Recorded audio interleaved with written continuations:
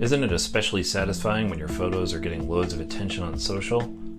Some days it seems like we can do no wrong creatively, eh? But then the pendulum swings, and your format comes screeching to a halt. Ugh. Thus, when I started to grow my photography business, I implemented 3 healthy habits that professional, full-time photogs do. Some of these practices may be more obvious than others, but let's get to it. Number 1, professional photographers publish books and other physical products. As a photographer, printing your work is a time-tested exercise. It brings cohesion to a body of work that has certainly improved my eye as an editor. When I started taking my passion for photography seriously and launched my business, I stumbled upon Sean Tucker on YouTube. Sean is a well-known and respected professional working in the photography world. Every year, Sean compiles his best work from Instagram and makes a hardbound book. His philosophy and theories accompany the images. Shortly after discovering Sean's work, I published my first photography book, Luces del Barrio. The volume documented various Christmas lights displays in my favorite Tucson neighborhood, Barrio Viejo. It cost me a few $100 to print it, and it was worth every penny. I sold out of my first run pretty easily, and in order to save the money for the printing, I brought my lunch to work for a few months and saved at least $50 a week, which added up very quickly. By the end of this year, I'll publish my second photo book that will focus on my street photography work. I printed my book via Mixam, spelled M-I-X-A-M, an online publisher that has tons of pro-looking options for printing all types of work, from books to postcards. I'll leave a link in the description. On this site alone, we can utilize an inexpensive option like printing postcards of our photography or art. It costs roughly $37 to print 500 postcards. That's about 7 cents per card. Think about the markup, pricing them for $1 each. And here in Tucson, there's tons of artists selling postcards for $5 and sometimes $15. So when social media has me in doubt, I print it out. Number 2, professional photographers get their work into galleries. What I noticed as I researched techniques for street photography, many of the people I got inspiration from were getting their work into galleries. Manfred Weber comes to mind specifically. Again, he'll be linked.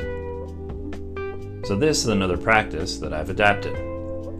Thus far, my photos have seen more of the world than I have. And talking about raising awareness about my work, it's a fantastic feeling. Over the last 2 years, I've shown my work in Tucson, Glasgow, and Rome, and it wasn't a one-off. I've showed my work at the Glasgow Gallery of Photography almost a dozen times now. And since the world is getting back to normal, they have a shop where people can buy the prints on display. This is the first time I've had this opportunity, so I'll keep you posted. Some of the galleries I work with I found on Instagram. Others I found on a site called Cafe, aka callforentries.org. Again, that'll be linked. Yes, it usually costs money to submit your work, but some places won't take money from you unless they accept you in a show, Glasgow being one of them. Typically the cost I've found is about $40. I've also had opportunities that were about $10 or even free. Some of the opportunities I took advantage of that were completely free was at the University of Arizona's Museum of Art, Tucson's local college. Even if there is a cost to submit your work, consider how expensive fast food restaurants are these days. And an easy hack I use, I skip going out 1 or 2 times a week and pocket that cash. And every week, I get emails from places like Cafe Press, meaning callforentries.org, that give me opportunities to show my work in professional gallery spaces. Number 3, professional photographers work with clients. This last step just comes with time and dedication, and that's working with clients. Most every pro photog that's worth paying attention to talks about client work. and their work spans the range of photo work available, from Chris Howe to Volandis. While networking and being present on social media is important, I'm constantly searching for freelance opportunities or projects that will expand my resume. My fiance and I have a motto: never say no to an opportunity, even if it's not exactly in your wheelhouse. Just recently, in fact, a good friend of mine who works for a nonprofit organization in Tucson wants me to make a documentary that highlights the impact of her company. I've never directed a film, but with my years of storytelling experience as a journalist, she believed I'd be the perfect fit. She also knows that I'm training myself to create professional video projects, plus I'm taking on a mentorship program to improve my abilities.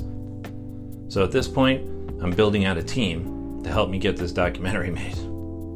It's terribly exciting, and most importantly, working with clients in the real world rather than following a trend for brand awareness certainly puts wind in my sails.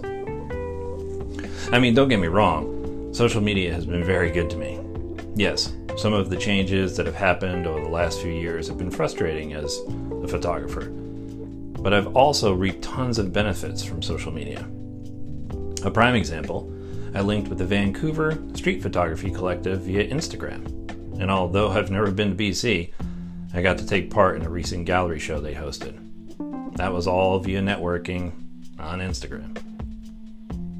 These are just 3 ways that I've stepped up my game by emulating the pros. If you have anything that keeps you motivated outside of our screen-filled lives, let me know in the comments. Moreover, during this stage of my photography journey, I've developed some fun techniques and tutorials, which you can find on my YouTube channel.